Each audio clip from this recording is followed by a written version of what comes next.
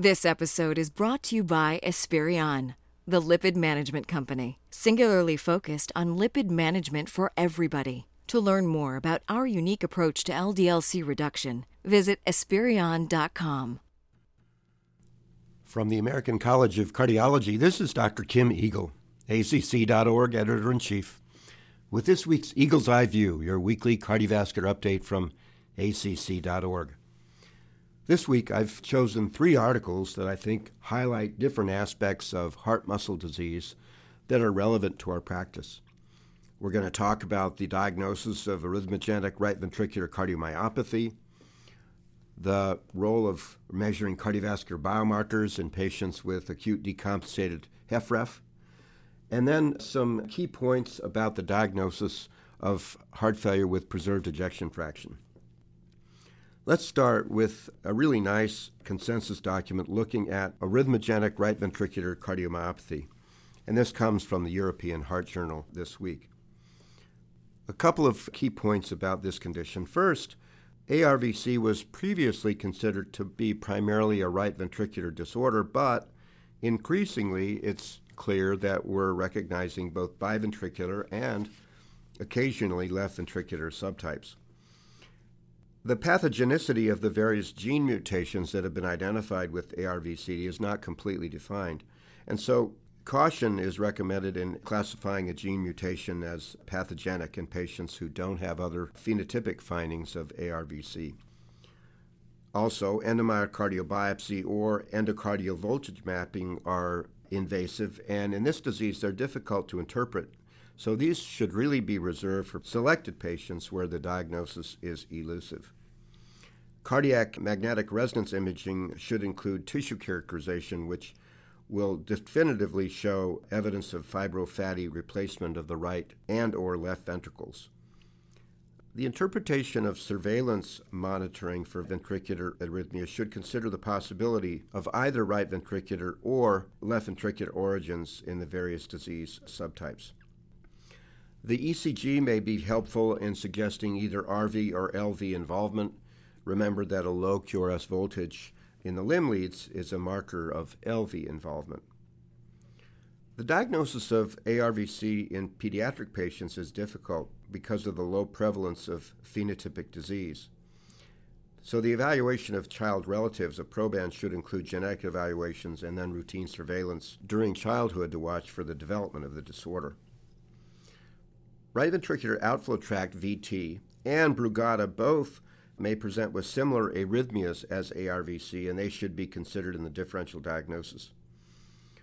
Right ventricular volume overload due to congenital heart lesions can occur and may also result in findings similar to ARVC. And finally, there are various structural diseases of the heart muscle like myocarditis or sarcoidosis that can mimic the LV predominant form of ARVC. And I think the final recommendation of this nice consensus document was that a more global designation of arrhythmogenic cardiomyopathy should probably indicate the family of genetic diseases that include subtypes of ARVC, left ventricular arrhythmogenic cardiomyopathy, and biventricular cardiomyopathy. So it's a nice consensus document, and those are the key points, I think, to remember. Last week, you may remember on the podcast, we talked a little bit about the value of soluble ST2 and heart failure management. And this next article came out of the European Heart Journal this week, and it looks at the cardiovascular biomarkers in patients with acute decompensated heart failure and compares the group that was randomized in the Pioneer heart failure trial either to sacubitril, valsartan, or enalapril. And the question the study authors asked was, how does the treatment type, whether sacubitril, valsartan versus the enalapril, what is the impact on various cardiac biomarkers, particularly high-sensitivity troponin, soluble ST2, and urinary cGMP levels? So this was a nested biomarker substudy in which those 3 biomarkers were measured in the almost 700 participants of the Pioneer heart failure trial, and they were measured at baseline 1, 2, 4, and 8 weeks. Remember, Pioneer heart failure randomized patients with HFrEF, that is an EF less than or equal to 40%, and an elevated BNP or pro-BNP who had been admitted for acute decompensated heart failure. And they compared what happened with the biomarkers in the sacubitril valsartan group to the enalapril group. The 700 patients, 73% were male, 35% black, median age 62. When they compared enalapril to sacubitril valsartan, the sacubitril valsartan group had a greater decline in high-sensitivity troponin and soluble ST2, with a 16% greater reduction in the high-sensitivity troponin and a 9% greater reduction in the ST2 biomarker by 4 weeks compared to enalapril. The urinary cGMP levels actually increased in the sacubitril valsartan group compared to the enalapril group. The authors concluded from this sub-study that the use of enalapril versus sacubitril valsartan showed changes in these biomarkers that were actually measurable within a few weeks of initiation. And in fact, changes in high-sensitivity troponin and the soluble ST2 were noted within a week of initiation, suggesting that the effects of these therapies on these biomarkers occur rapidly. We don't know yet whether the magnitude of the change in biomarker levels is associated with outcomes, but one of the hopes of serial chronic biomarker testing in a group of patients like this is that potentially the change in biomarker over time may allow us to be more precise in our treatment, particularly things like dose adjustment, dose escalation, etc. I thought it was a really nice article looking at the potential of biomarker assessment and results of therapeutic interventions. Lastly, I wanted to borrow a paper that came out this week in the European Heart Journal, and it's the ESC consensus statement on making the diagnosis of HFpEF. And as you all know, HFpEF is a complicated disorder and actually probably has many causes. And this was an effort to try to bring the clinical audience up to speed on where we're at with how to diagnose heart failure with preserved ejection fraction. The prior consensus statement offered by the ESC relied nearly solely on echocardiographic data and natriuretic peptide levels, but both of these have a low sensitivity, so the notion here was that a revised algorithm would perhaps represent a novel stepwise approach to this diagnosis. And this particular document suggests that there's a pretest assessment, which is a diagnostic workup and an echocardiograph and a natriuretic peptide, and then there could be an advanced workup including functional testing, leading hopefully to a final etiologic workup.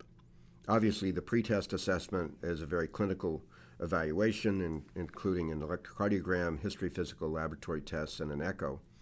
And echocardiography, of course, is recommended in all of these patients. And a preserved ES is defined as an ejection fraction greater than 50%. HFpEF is suggested by a normal EF, non-dilated left ventricle, and concentric remodeling or left ventricular hypertrophy and left atrial enlargement. The second step in the algorithm includes a detailed echocardiographic measurement and the use of natriuretic peptide levels.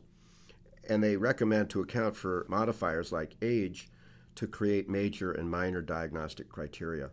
And the recommended echocardiographic criteria include functional markers like septal and lateral annular peak early diastolic velocities, tricuspid regurgitation velocity, and morphologic markers like left atrial size and left ventricular mass index. Natriuretic peptide cutoff levels have been specified and are adjusted based upon the underlying rhythm, whether it's sinus or atrial fibrillation. And then the authors argue that for each major criteria, 2 points are awarded and 1 point for minor criteria, and that a score greater than or equal to 5 is diagnostic of HFpEF. They also recommend that if there's an intermediate score, like from 2 to 4 points, that additional workup may be recommended, including diastolic stress echocardiography or potentially the use of diastolic function using E-to-A ratio and tricuspid regurgitant velocity. And sometimes in these kinds of patients where it's muddy, an invasive hemodynamic assessment through right heart cath, both at rest and with exercise, might be the next step. A resting wedge greater than 15 millimeters of mercury or an exercise capillary wedge pressure greater than or equal to 25 is said to be diagnostic for HFpEF in this circumstance. Obviously, the final step is in trying to figure out what is the etiology. And then, of course, looking at blood pressure control, chronotopic competence, arrhythmias, searching for ischemia, and if there's suspected specific myocardial disease like amyloid or HCM, then a cardiac MRI should be used. I thought it was an interesting document from the ESC, a fairly novel approach to the diagnosis. Obviously, we have a long way to go with HFpEF, both in terms of trying to figure out what are the etiologies in a given patient, and even more confusing, of course, is the best therapy. Still looking for agents that have a primary effect on cardiac muscle relaxation. Well, I've enjoyed sharing these 3 articles with you today, one looking at ARVC, another looking at biomarkers in HFrEF, and finally a consensus document looking at how do we diagnose HFpEF. Thanks for listening to Eagle's Eye View. This is your weekly cardiovascular update from acdc.org, and you can find the articles as well as the journal scans on the website. And, of course, look for educational features under Education and Meetings tab on acc.org. You can use this tool to sort out the various offerings that we have for you. And until next week, I hope you have a good one. Thank you.